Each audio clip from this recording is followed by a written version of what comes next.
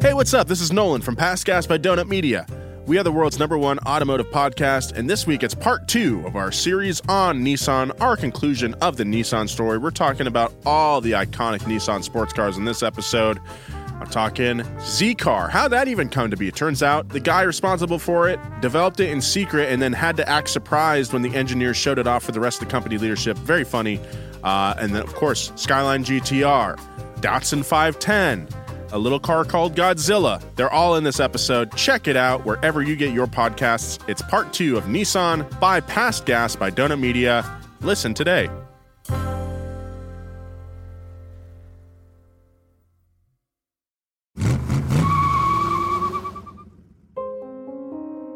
Tony Stewart was about to run his first Indy 500. It should have been the best day of his life. He was handpicked by the head of the race to be open-wheel racing's next star, and this was the sport's premier event. But he wasn't supposed to be the only star in the game. On May 26, 1996, Stewart had the entire Indianapolis 500 riding on his shoulders. The race was happening as usual, but his veteran teammate and mentor had been killed during practice earlier that week. To make things worse, none of the other star drivers or teams from the sport of IndyCar were even in the state. They'd all been locked out of Indy by the owner of the Indianapolis Motor Speedway. So they were at a slapdash event in Michigan that had been scheduled for the same day called the US 500. As Stewart later put it, that's the closest I've ever been to throwing up before a race. That fateful day is now known in racing lore as part of the split.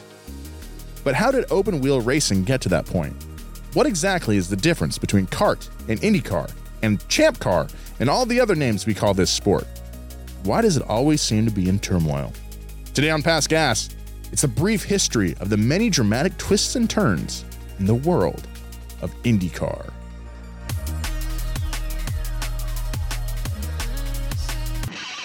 Past Gas Podcast. It's about cars, it's not about sports. Welcome to Past Gas, everybody. This is not a sprint car show. This is a automotive history podcast. This week we were talking about ChampCar, IndyCar, kart, car, Tomater, all the different names. We're going to be talking about IndyCar's history right now. Definitely a very tumultuous time, or tumultuous story, really, of this organization. This is a topic that we've mentioned a few times, the split. So I'm very happy to finally explore this topic in more detail. I actually know little about it. As much as I love Formula One, when it comes to IndyCar racing, the America's open wheel racing series, I'm pretty ignorant. So I'm very excited to learn about this with you guys today. My co-hosts, I'm joined by my co-host today. My name is Nolan Sykes. I'm joined by Diamond Joe Weber. I'm as ignorant as they come. And Jeremiah Burton. I mean, how can I respond to something that gold? That was just gold, baby. That's gold, baby is a really good catchphrase. Oh, that's gold, That's baby. gold, baby. Yeah, I let you do the work. Jeremiah has a new bit where Yes. he'll go to shake your hand, and then you shake his hand. Total limp. It's very funny. You do a total limp handshake. I want to spread this across the nation, because I was taught as a kid, firm handshake, right? Yeah. Mm-hmm. But there's something really funny about when you go in, another person goes in, and you just give them the old limp noodle, and then look at them in the face. And you just go along for the ride. Yeah. Yeah. What is it about the firm? I mean, I guess I get the firm handshake. It's a show of strength. It's a show of you're a formidable force, perhaps. Yeah. Right. You're a man of stalwart conviction. Yeah, sure. Because you hear boomers say like, "Oh, this generation don't even have strong handshakes." It's like we're not all machinists like you were. Like we're not hard labor people anymore.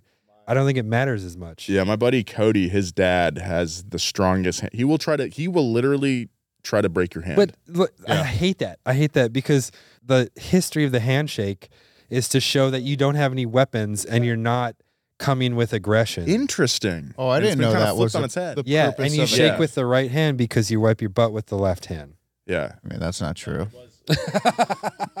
I mean, I wipe my butt with... It was your hand would go to their elbows at first, right? Oh, I don't know about that. Yeah. Oh, because that's like you have to that like makes sense. check Yeah. their sleeves. That makes for sense. Checks their knives. sleeves and stuff Because like you that. don't It's a wipe show your of butt with your goodwill. elbow. Yeah. Yeah. Speak for yourself, my man. It's a show of goodwill. I haven't really noticed like people our age doing that sort of thing. No, Yeah. it doesn't happen at all. You know who does? Dylan from Heatwave. Dylan from Heatwave. Oh yeah. This is what Vice started grip. this. Yeah. Oh, really? This is what started this whole thing because we were talking about strong hand grips. And I was like, yo, Dylan's he's got a machinist handshake. Dude, he's got meat Well, paws. dude, I mean Yeah. that guy is like 6'4", yoked. Yeah. He Yeah. probably ran kids over in high school. Was probably fullback in high school. Yeah. Yeah. So I love that that guy. doesn't surprise me. Yeah. You know what's really Metro? Just kissing someone on the lips. Yeah. Very Tom Brady. Yeah. I went to a wedding a couple weeks ago, and I've been telling my new girlfriend about all my cool friends, and I was like, they're really cool. You're going to love them. And we all saw each other at the wedding.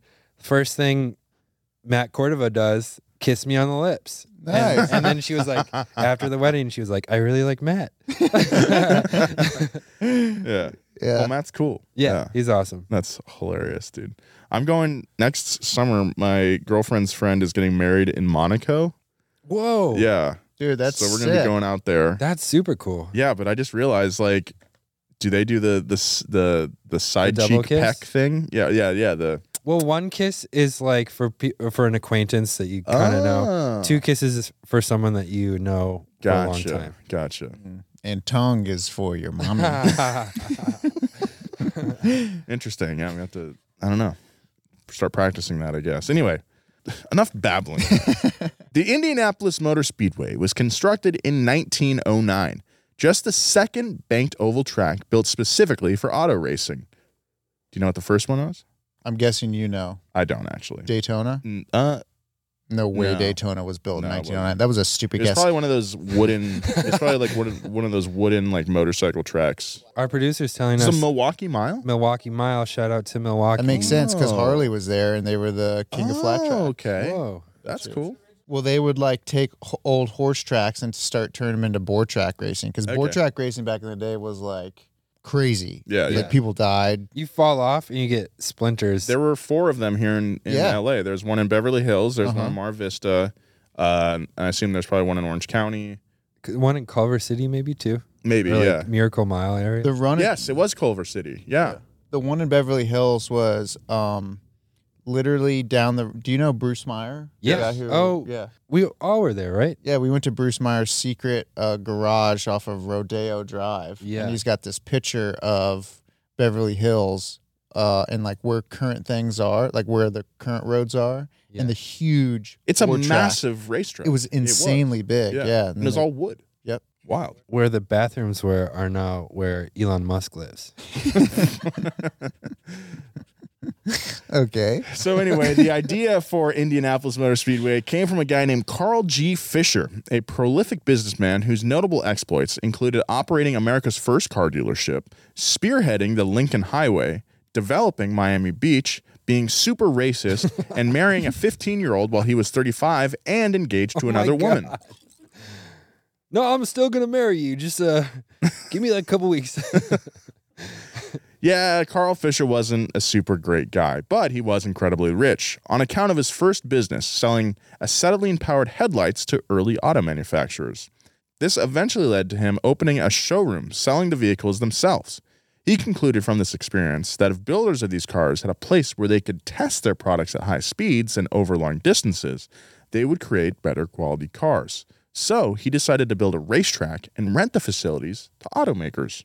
Fisher was also a racing fan and an occasional participant who thought that spectators didn't get their money's worth in street races since they only got a brief glimpse of cars speeding down a linear road, like the races we talked about earlier, not earlier in this episode, but, you know, like the Mille Miglia over in Italy or like your traditional style, like I guess rallies is what you'd call You them. just get one shot at the cars. Yeah, you're just like, passing exactly. So Carl intended to host races at his new speedway. And that's in quotes because that's probably one of the first ones there was. Fisher declared, quote, Indianapolis is going to be the world's greatest center of horseless carriage manufacturers. What could be more logical than building the world's greatest racetrack right here in Indianapolis? the first public event at the speedway didn't involve cars at all. It was a balloon race. What? A balloon race? Hey, You got to know how to ride the wind, man. Hey, let's build this track to test cars, but let's first have a balloon race. Yeah. The first long-distance car race didn't happen until several months after opening. It was 100 laps long, and the winner was awarded the Presto Light Trophy, sponsored by Fisher's Headlight Company. Convenient. I wonder if that trophy's still around. It's probably in someone's attic. Unfortunately, the track's original surface proved entirely unsuitable. It was made of graded soil covered in a combination of creek gravel, 2 inches of crushed limestone, pteroid, aka liquid coal tar, crushed stone, and larger stones, which were supposed to provide a solid base. Race leader Louis Chevrolet, who later co-founded the car company Chevrolet, was temporarily blinded when a loose stone smashed his goggles. Another driver, Wilfred Burke, and his mechanic, Harry Holcomb, both died in a crash. But in a tale as old as time, racing continued throughout the weekend. And 2 days after the first race, 2 spectators and another mechanic were killed when a car careened through a fence.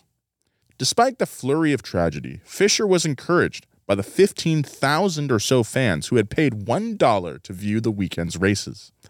He and his partners began looking into the idea of paving the track with bricks or concrete. Very few roads were paved in 1909, so there was little knowledge of what would work best. Fisher eventually chose bricks because traction tests proved they could hold up.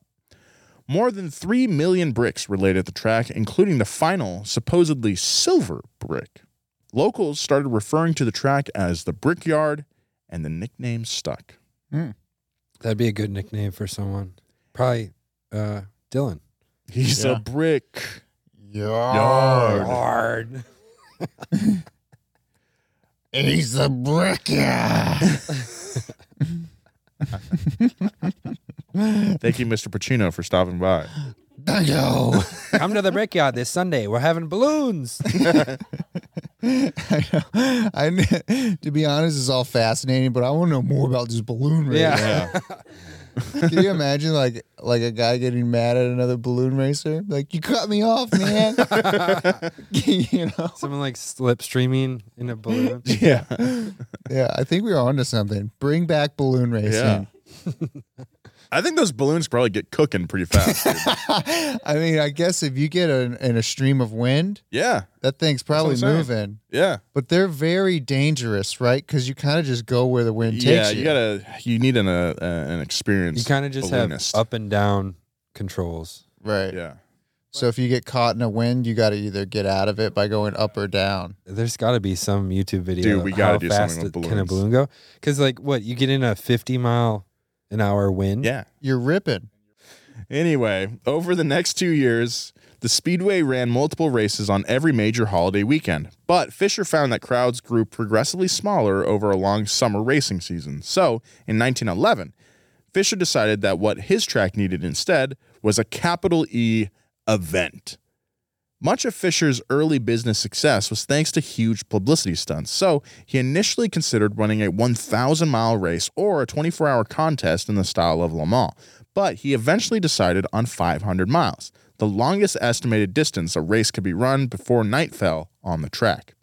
The first Indy 500 was run on May 30th, 1911, Decoration Day, as Memorial Day was known back then. It was the original 500-mile race and is also thought to be the first use of a rolling start in an auto race. That's pretty interesting.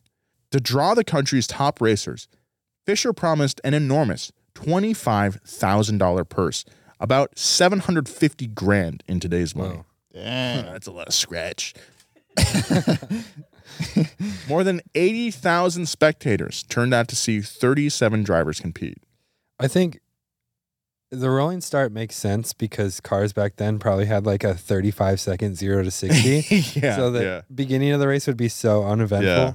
And they're off. The balloon is beating them. The huge stakes and paved track almost immediately made Indy into America's premier auto event.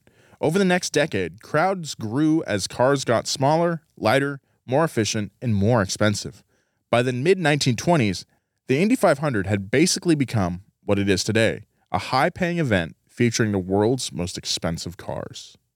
From 1911 to 1955, the Indy 500 was organized by the AAA Contest Board, which is the motorsports arm of the American Automobile Association, who sanctioned most early major American races. The board was originally founded in 1904, just 3 months after the AAA itself. In fact, AAA's boycott of the Indianapolis Motor Speedway after its deadly first weekend was one of the things that spurred Carl Fisher to lay down a brick track. The AAA years were key for the development of the American Championship as well as the Championship Car, as open-wheel racers were officially known. This was informally shortened to ChampCar, which is what most fans and participants called it during this period. Okay, interesting. Things are Percolating. making sense now. The end The end of the AAA Contest Board was the original seed for much of the racing drama that followed over the next 70 years. In 1955, the board suddenly disbanded in response to a disaster at Le Mans that killed 83 spectators. We've talked about this a couple episodes. Tragic. And the death of two-time Indy 500 winner Bill Vukovich in that year's race. In one swift decision, the burgeoning American racing scene had no sanctioning body. Oh, I had no idea about AAA. Is it the same AAA that I call when I break down? Yeah, American it was the Automobile motorsports arm of the American Automobile Association. Very interesting. And now I pay them $40 a year in the event if I break down, I get a tow. I gotta re-up my membership. I've let it lapse. I just got gifted a platinum 200-mile tow range AAA membership. That's sick. It's part of the deal with selling my Z. Whoa, cool. Yeah. That's The guy gifted you that? Yeah, because he lives in the Central Coast and he didn't want to come down to get the Z. So he put me on his membership, had it towed 4 hours up to Nipomo, California. Pretty good deal. tow companies love that. I was very upfront with the dude. I was like, there's a fatty tip waiting for you in Nipomo. He was pretty psyched. Plus, as a tow driver, I think I would rather do that than go drive around in traffic all day. Yeah. That's true. The disarray in championship racing was something of a boon for the early days of NASCAR, which had been established just 7 years earlier. At this point, racing was still mostly a regional sport. NASCAR was formed by Bill France out of Daytona Beach in partnership with other racing promoters in the South, most notably a group of former bootleggers out of Atlanta, which we talked about in a former episode too. France had initially brought his proposal for a stock car circuit to AAA, which rejected it out of safety concerns, and or the visible class divide between the worldly gentleman racers who owned champ cars and the backwood hicks who owned stock cars. Well, it's the regionality still. This is a northern sport or champ car Yeah. versus the South. ChampCar. ChampCar. When is NASCAR entering in this scene? It's much later, though. I think 47, I think, is when they started, or were official. Yeah, because it was prohibition, running booze. That's the, genesis of NASCAR. So that's that's the 20s? 48? Okay. That was when it became official, though, but they had been doing unofficial races for at least 10, 15 years before that. Okay, that makes sense. Yeah, so, early 50s. So it's also a later start. And, like Nolan's saying, regionally different and kind of different. NASCAR was born out of being hey, we got these fast cars that we use to run liquor. Yeah. What are we going to do with them? Well, I don't know. I'm better at running illegal booze than you are. No, you're not. Well, let's race, Where's your pink? Let's do it. Yeah. Regardless, thanks to that early rejection, NASCAR was unaffected by the demise of AAA and used this era to establish racing primacy in the American South, which, in retrospect, may have been the beginning of IndyCar's collapse. Ooh, laying the dominoes. The dominoes aren't falling, but they're being laid out. Yeah. Yeah. Stacked up. They're being stacked up. Yeah. We'll get back to more Past Gas, but right now, a word from our sponsors. Angie has made it easier than ever to connect with skilled professionals to get all your jobs projects done well. I absolutely love this because, if you own a home, it can be really hard to maintain. It's hard to find People that can help you for a big project or a small. Well, whether it's in everyday maintenance and repairs or making dream projects a reality, it can be hard just to know where to start. But now, all you need to do is Angie that and find a skilled local pro who will deliver the quality and expertise you need. Angie has over 20 years of home service experience, and they've combined it with new tools to simplify the whole process. Bring them your project online or with the Angie app, answer a few questions, and Angie can handle the rest from start to finish. Or help you compare quotes from multiple pros and connect instantly, which means you can take care of just about any home project in just a few taps. Because when it comes to getting the most out of your home, you can do this when you Angie that. Download the free Angie mobile app today or visit Angie.com. That's ANGI.com.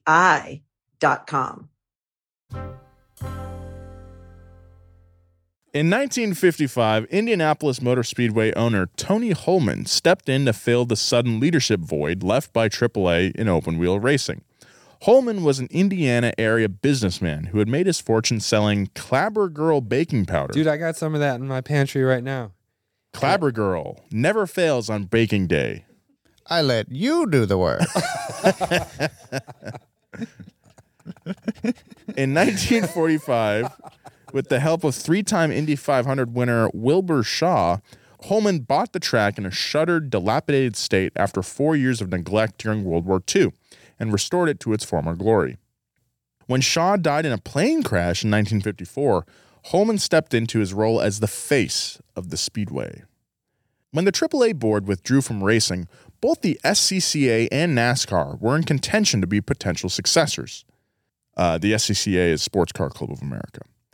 But about 6 months later, Holman and other Midwestern race promoters formed a temporary emergency committee to replace AAA.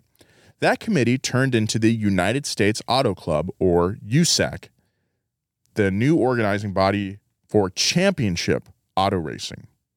USAC exclusively sanctioned the Indy 500 as well as the American Championship from 1955 until 1978. The FIA also recognized it as the American authority in open-wheel racing during this period. For a while, championship racing grew in popularity as the circuit stabilized. ChampCar? Champ cars. Yeah. Championship cars, ChampCar. USAC was essentially controlled by Holman and the same team that ran the Indy 500, so there was little internal strife. On the track, races were split into two disciplines, paved oval and dirt oval. In the 50s, front-engine roadsters began to dominate paved tracks at higher speeds, while the old-style upright dirt cars still ran on dirt tracks. The 60s saw an influx of European drivers and team owners with road racing backgrounds, and the cars transformed again into mid-engine Formula-style racers. Fans liked that the cars were getting faster, but they were also getting more expensive to own, which made some of the longest-standing team owners a little uneasy. Then, in 1971, USAC moved dirt tracks onto an entirely different circuit from the Indy 500, which infuriated the small owners. They felt they were getting squeezed out in favor of newer teams with road racing backgrounds like Penske, Patrick, Gurney, and McLaren. So they kicked the old dirt boys out. Kick them dirty boys out. They're Or like, the hey. new dirt boys. Get them rich boys in. I don't understand though. Were they racing on the same tracks that they laid dirt on? I don't know what that means. No, like there's dirt tracks and there's paved tracks. Are you saying entirely different circuit, meaning Yes. like, hey, you have different schedules with Yes. different races on different days or yes, something? yes. Okay, so it's not like a combined week No. event or weekend event where it's everything. Different schedules. Gotcha. Yeah, thanks for, yeah. In response, USAC tried to level the playing field by restricting boost and implementing other restrictions on the faster cars. This frustrated the newer team owners, led by Dan Gurney. Prior to his tenure as ChampCar owner, Gurney was the first man to win races in the world's four major racing classifications: Formula One, IndyCar or ChampCar, sports cars, and NASCAR. But he felt owners had little or no control over the direction of the USAC Championship Series. In particular, he saw USAC's 21-member board as a major obstacle in growing the sport. That is a lot of people. It's a big board. But maybe not. Like if you look at NFL, I'm sure all the owners are on the board. Yeah. Right. So maybe it's just major owners of teams. But there could be a conflict of interest because, like, these people are trying to protect their interests as well, you know?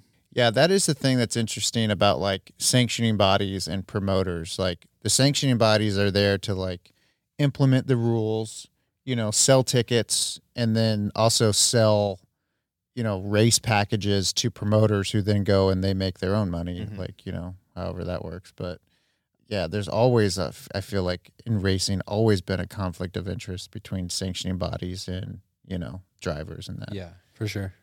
Yeah, the people in any sanctioning body should not be people involved in it in a business capacity, I guess, or compete in it at least. Yeah, like, I think at its core, the sanctioning body's purpose is to protect the drivers, right? Yeah. But Like- also, who has more insight than the teams? Yeah, for sure. But the teams are also, like, it's a business to them. They want to sell, they want to win champion. And I don't know, you know, it's obviously evolved, the money in it back then, although it did seem like it was $750,000 of, you know, 40s money or 20s. It's always a balance between driver safety and entertainment. So Yeah. And- Well, regardless of any conflict of interest, there were a few things that team owners of all stripes agreed on. They felt that USAC management was providing them with small purses, low attendance, poor promotion, and virtually no television coverage for events outside of Indianapolis.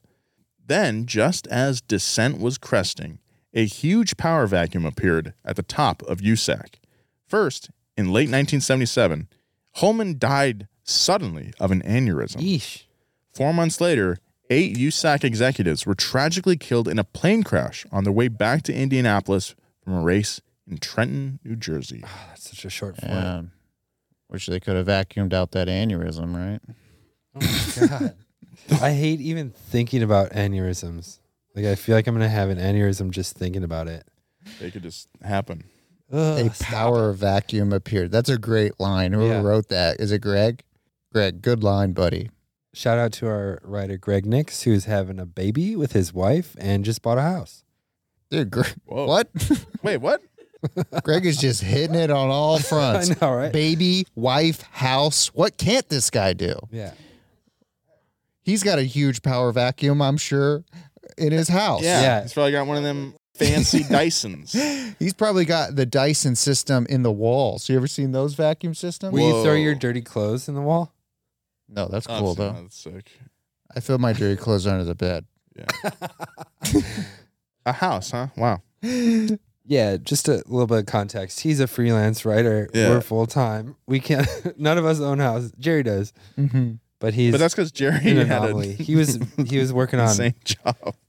he was working on stem cells before this. Yeah. So Yeah. He was making the world a better place. Or so he says. I was trying to, okay? And the fat cats over at the corporate biotech thought, never mind. I'm not going to get into it, but yeah. I was trying, Nolan. I was really trying hard. as USAC tried to sort through the literal and figurative wreckage, Dan Gurney was working on what became known as the White Paper, a blueprint for a team-run organization that would develop the regulations to govern racing. He called the proposed organization Championship Auto Racing Teams. CART. Yeah. Mm-hmm. Cart. Man, Gurney really stepped in there, took an opportunity of demise and something.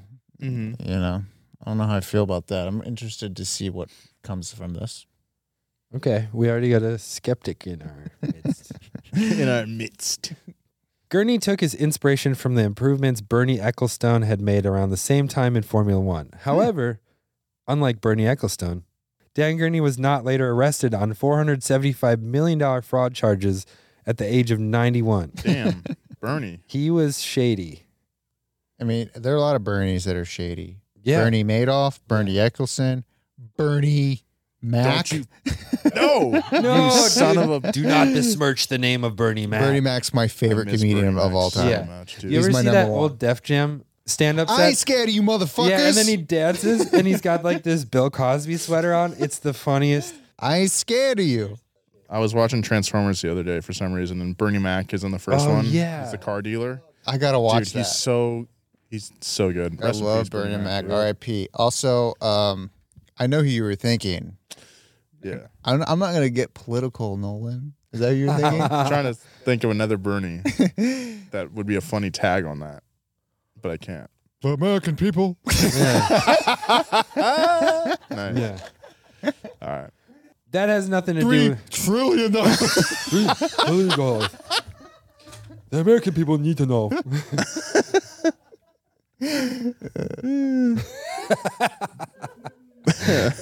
Nolan, let me hear your Bernie.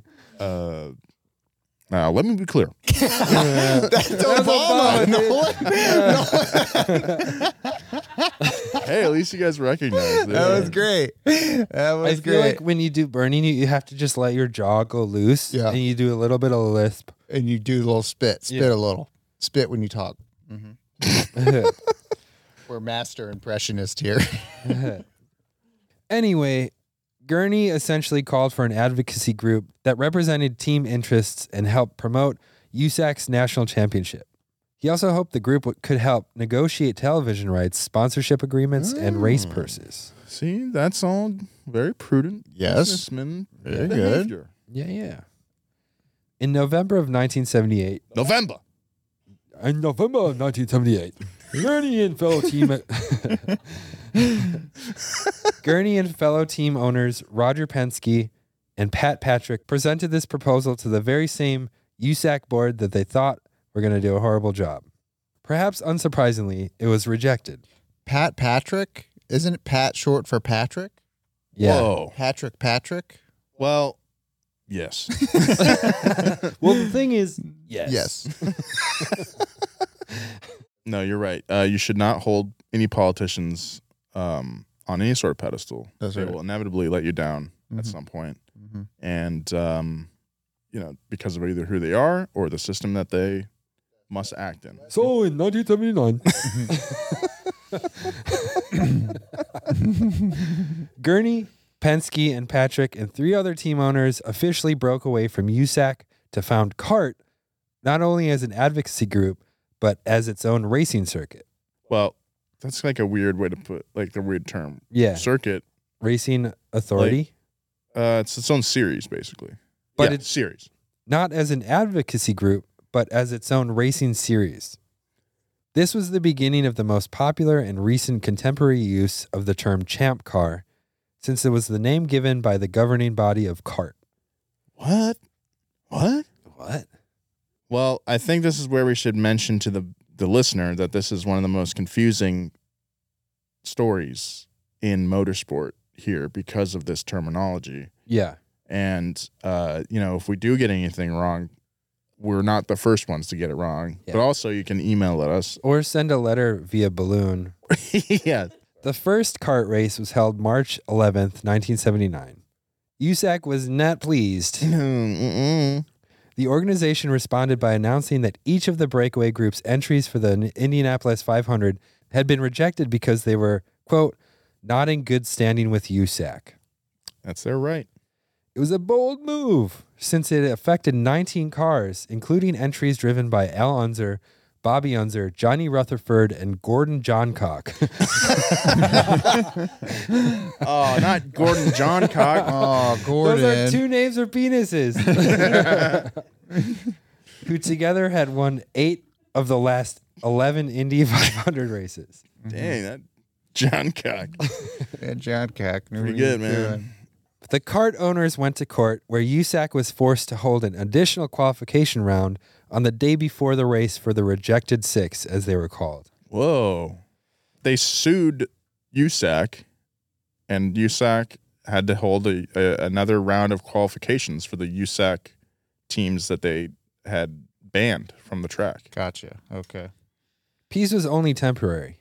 In total, 20 races were held in 1979, with 13 as part of the new CART championship. For the 1980 season, the new president of the Brickyard, John Cooper, tried bringing USAC and CART together to jointly sanction a series called the Championship Racing League. The agreement lasted for 4 races before falling apart. Wow. CART proved to be the more successful organization of the two. Uh-oh. Well, yeah, I mean, you got, like, all those big guys. You got Gurney. Mm-hmm. Yeah. You got the OGs. You got the John Hart. Cock. Yeah. John Cock. You got Gordon, John Bobby. Cock. Bobby Gordon Johncock. Unser. Hey, nice to meet you, man. Gordon Johncock. Yeah. I'll let you do the work.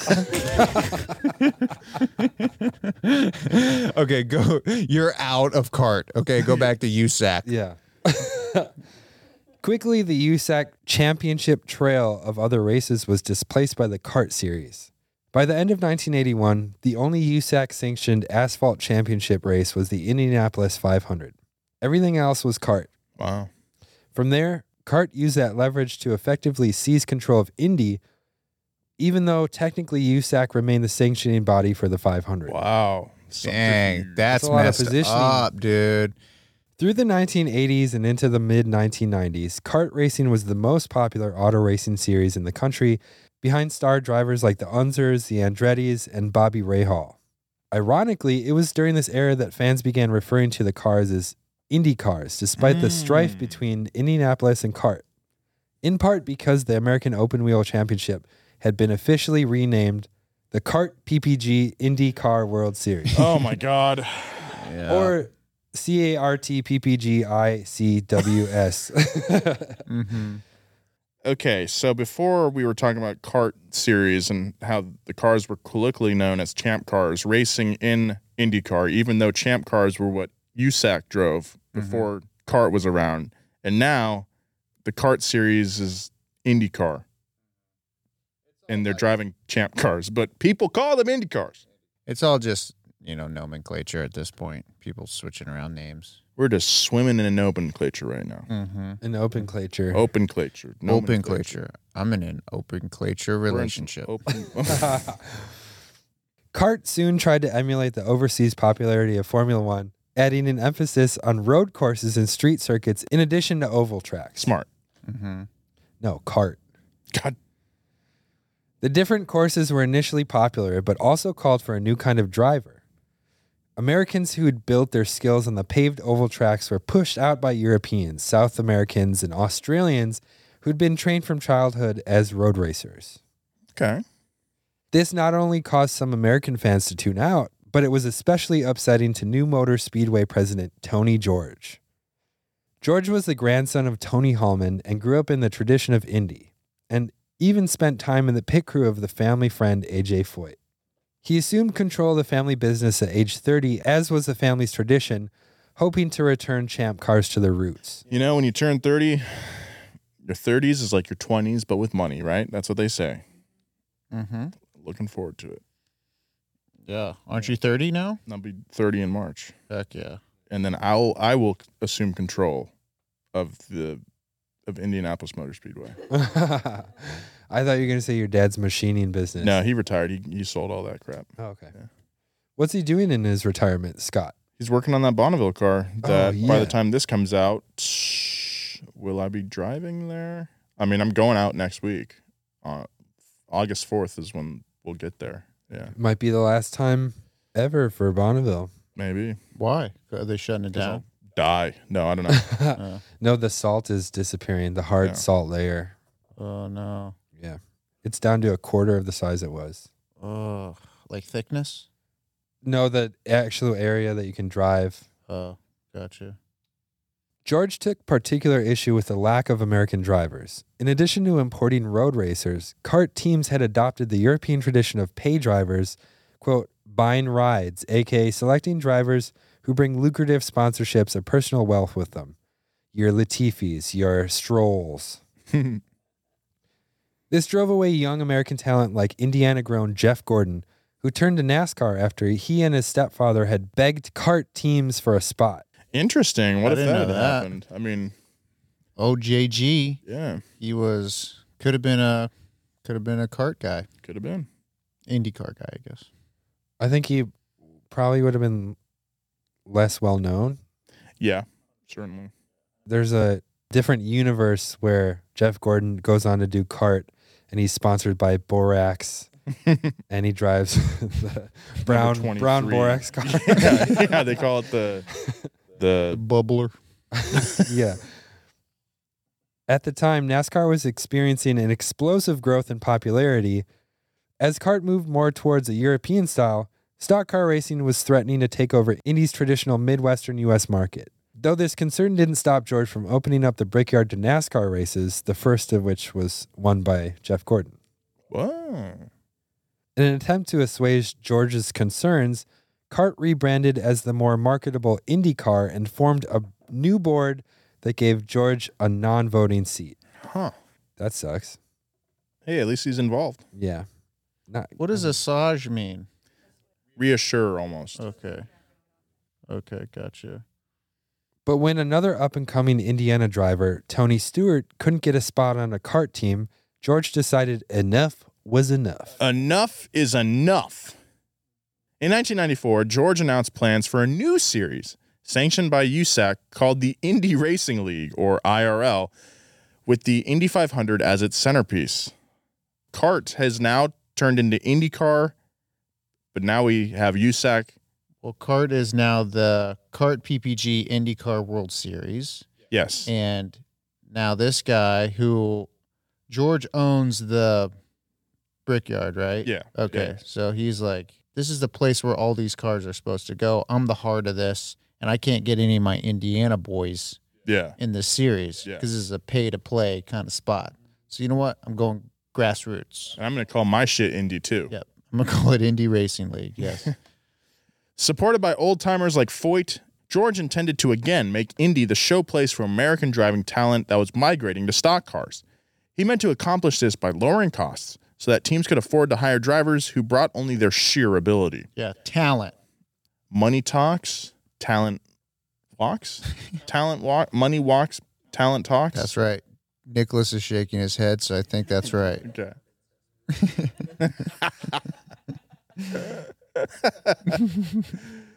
Among George's supporters were Bill France of NASCAR, who wanted to quelch whispers of a breakaway league from his own drivers, a la carte. France and new NASCAR president John Cooper, the same guy who used to run the Brickyard, indirectly helped Tony George fund his new league through the highly successful Brickyard 400 NASCAR race. But many others didn't take George's announcement seriously, assuming that it was a tool to bargain with CART. George proved he was extremely serious when he announced what became known as the 25-8 rule. The top 25 drivers in the Indy Racing League's first season would be guaranteed a spot in the 1996 Indy 500, leaving only 8 spots for open qualification. This was a highly controversial break from Indy tradition, which always left all 33 starting spots open for the fastest cars, full stop. George was attempting to force CART teams to race in his new series if they wanted a guaranteed spot at Indy. Instead, the CART owners decided to boycott Indy entirely and create their own rival showcase event on the same day, the US 500 at Michigan International Speedway. They billed it as the Stars and Cars of Indy, while the Indy 500 itself featured lots of tradition but mostly rookie and no-name drivers. Imagine if there's another football game happening at the same time as the Super Bowl called the Ultra Bowl, featuring Tom Brady and other good football players that I should name, but I don't, because I don't know football players right now. That's a good one, though. Tom Brady's a good one. Yes. Yeah, this happens a lot. This happened in Supercross back in the 90s. When you have these splits, the go-to move is like, hey, we're going to race a different event on the same day as yours. And try to split that market share and may the best man win. And it never ends well. Yeah, like we don't have the NWO around anymore. Yeah. Or the CCW, is that? Yeah. That was like the hardcore one with the barbed wire. CCW was intense. Yeah. NWO was cool as hell, though. Is CCW the one where they'd hit each other with like bats covered in barbed wire and stuff? Not sustainable. Was Sting in CCW or NWO? He was NWO. Okay. Yeah.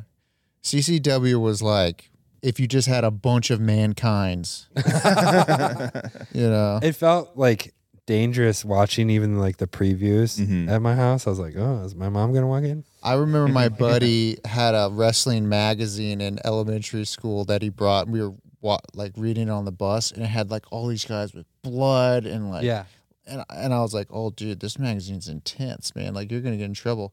And someone ratted on him, and the principal was like, hey, let me check your backpack. Oh my God. And looked at it, and he was like, all right, hey, don't bring this out anymore, but this is pretty cool. That's funny. Yeah. We'll be right back with more of this story, but first, a word from our sponsors.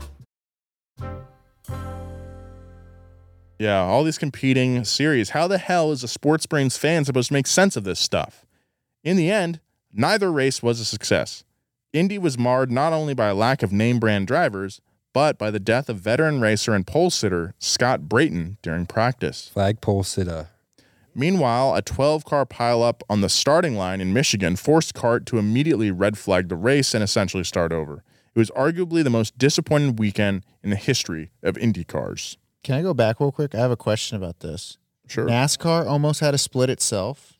I know we talked about it way up here, but I forgot to ask you. I think that's something we should maybe explore too. That sounds interesting. Yeah, because it seems like they've never had this type of thing, but potentially, I wonder what they did to squash it. I don't know. Be interesting to look at. Sorry. But Bill France showed up at all the team owners' house with like a 12 gauge and was like, Here's what we're going to do, fellas. yeah, here, what we're, yeah. You go nicely, or we could do this the hard way. The divide continued to grow over the next several months as a lawsuit forced CART to vacate the IndyCar name. Oh my God, here we go again. CART began officially promoting its vehicles and series as ChampCar rather than IndyCar.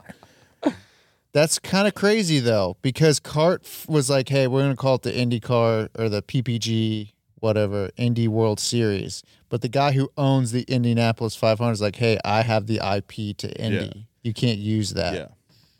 Jeez. Mm-hmm. For the 1997 IRL season, Tony George announced a new car and engine package that made Indy formulas completely incompatible with CART, forcing team owners to choose one or the other, further complicating the situation. The IndyCar fan base, already confused as to who was racing in which league, were now becoming bitterly polarized, and fatefully, many of them decided to turn to NASCAR instead of either open-wheel series. Dude, NASCAR is just reaping the benefits. Hey, guys, it's real easy over here. It's NASCAR. Yeah, I bet Bill France is like sitting in the wings watching this and going, okay. I can probably Let scrape me put up. my finger on the scale a little bit Bill, here. why do you keep making that noise? Yeah. You all right? Yeah, I'm fine. What's the problem? Oh, it's just how you talk. Okay. Oh, this is normal. The sport of IndyCar hasn't really ever recovered from the late 90s split between CART and the IRL, in real life racing league. It struggled with mishap after mishap, some of which have been entirely self-created and some of which were just tragic accidents. The 1997 Indy 500 was marred by an unclear ending caused by a caution flag, which eventually led to the end of the USAC's 42-year reign as the race's sanctioning body. In July of 1998, 3 spectators were killed by flying debris from a wreck at a kart race in Michigan. Several months later, a similar incident killed 3 more bystanders at an IRL race in Charlotte. Wow. Both leagues faced serious image problems regarding fan safety. It didn't help when 2 drivers were killed during CART's 1999 season. Wow. Right before it. They didn't even get to experience Y2K. By the early 2000s, both leagues were hemorrhaging money. Tony George propped up the IRL using his Clabber Girl family fortune. Whoa, that money runs deep. But CART now had to answer to stockholders thanks to a decision by the league owners to go public in 1998. And the IRL had one thing in American racing guaranteed to make money, the Indy 500. In 2002, George forced ABC/ESPN to sign an exclusive deal with the IRL if they wanted to air the 500.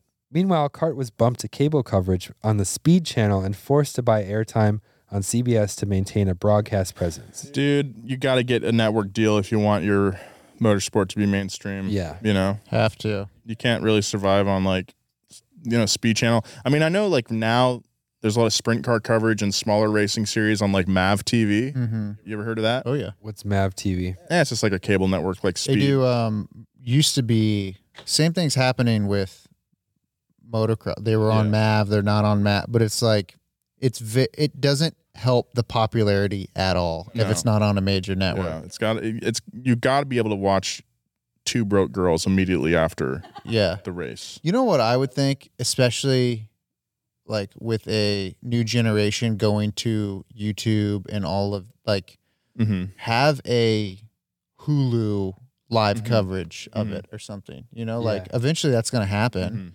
Imagine you're the Hulu's racing series, and they pump that on the main screen. Put it in front of an audience that like never like, some Zoomer isn't gonna like pay $5 a month for your streaming app if they've never seen your race. But if you throw it up on Amazon Prime like the NFL does, Right.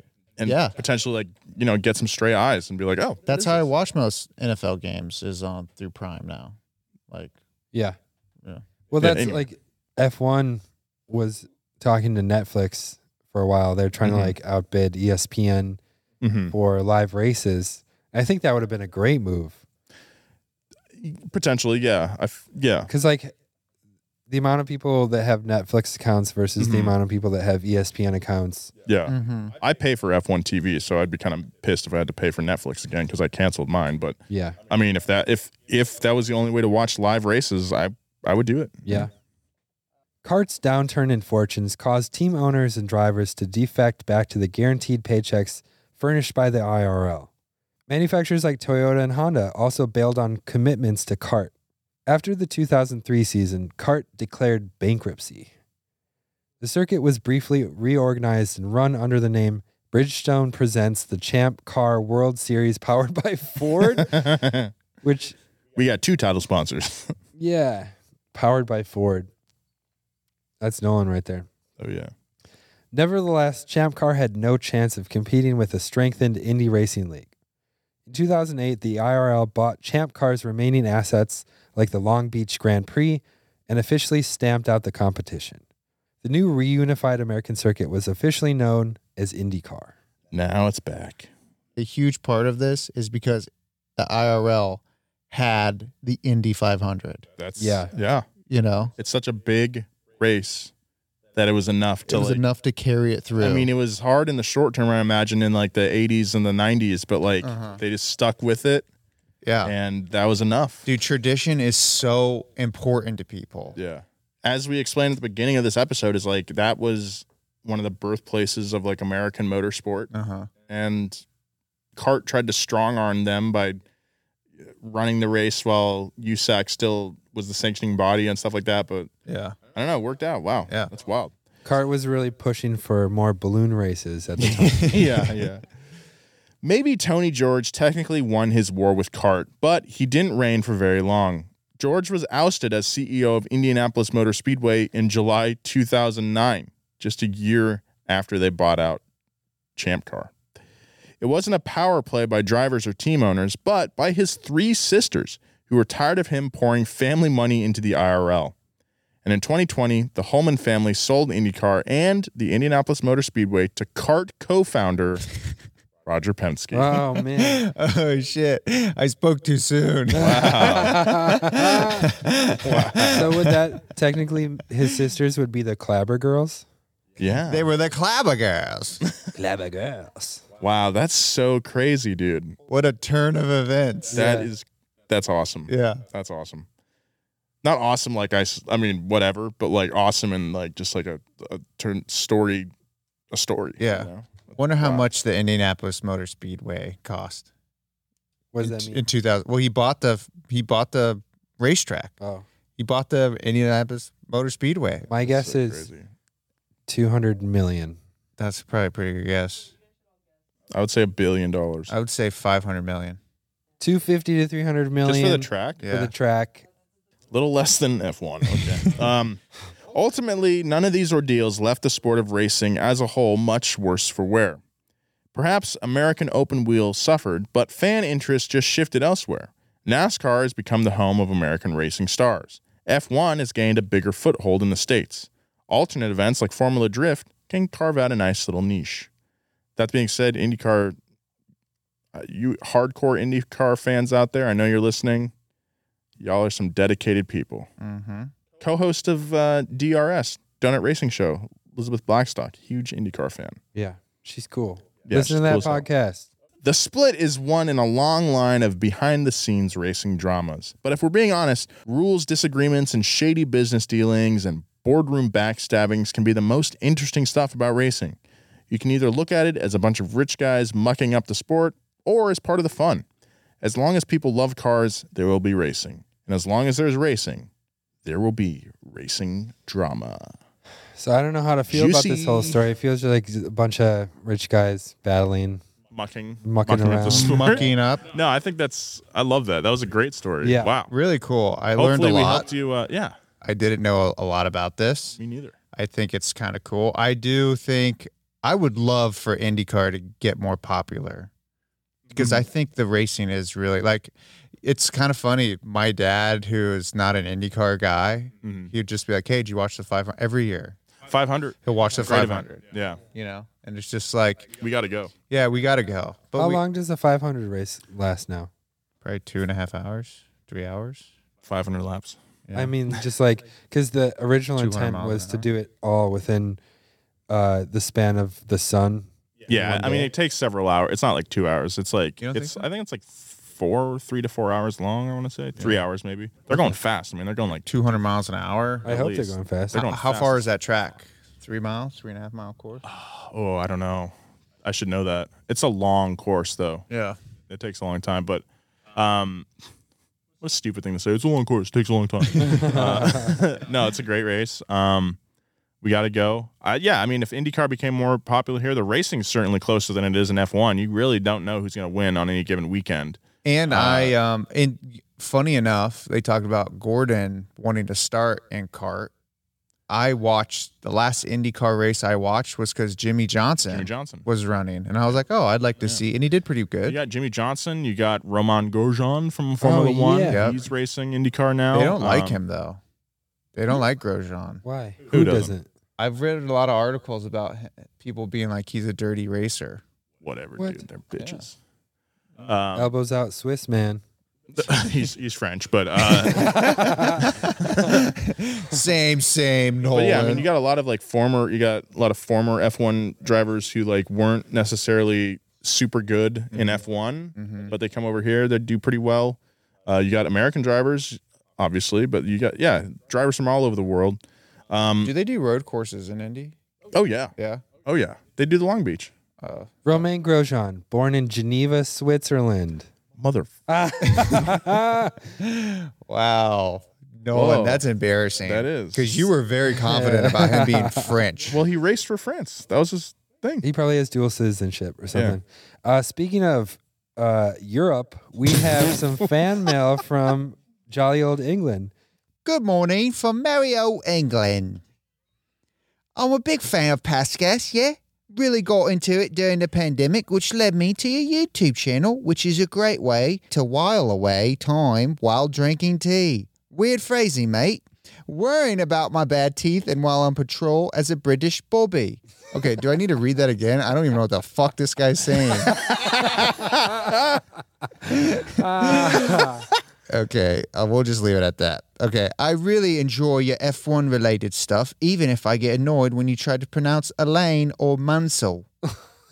I'm sure I nailed those. You nailed them, dude. My idea for a story is that of the Hill family in F1.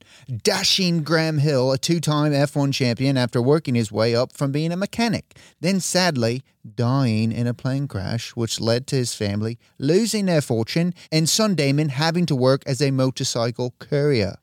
Damon started car racing when he was 24 years old, but still went on to be an F1 champ by 36. Personally, I think it would make a great episode.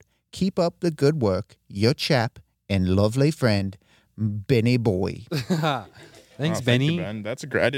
That sounds really Wow, cool. That's wild. I Yeah. definitely like to hear that. Perhaps in that whole accent the whole time. All right. Thank you very much for listening to this show. That was a fun one. If you want to hear more racing stories, particularly of the F1 variety, we have a new Formula One podcast called Donut Racing Show. It's hosted by me and my two friends. We got Elizabeth Blackstock and Alanis King. You might have heard of them. They're writing a book about rich energy and Haas F1 right now. It's coming out soon. Get your pre-orders in. But you can listen to our show every Wednesday after a race weekend. I think by the time this episode of Past Gas comes out, we'll be on summer break. Follow Jeremiah at Jeremiah Burton. Follow Joe at Joe G. Weber. Follow me at Nolan J. Sykes.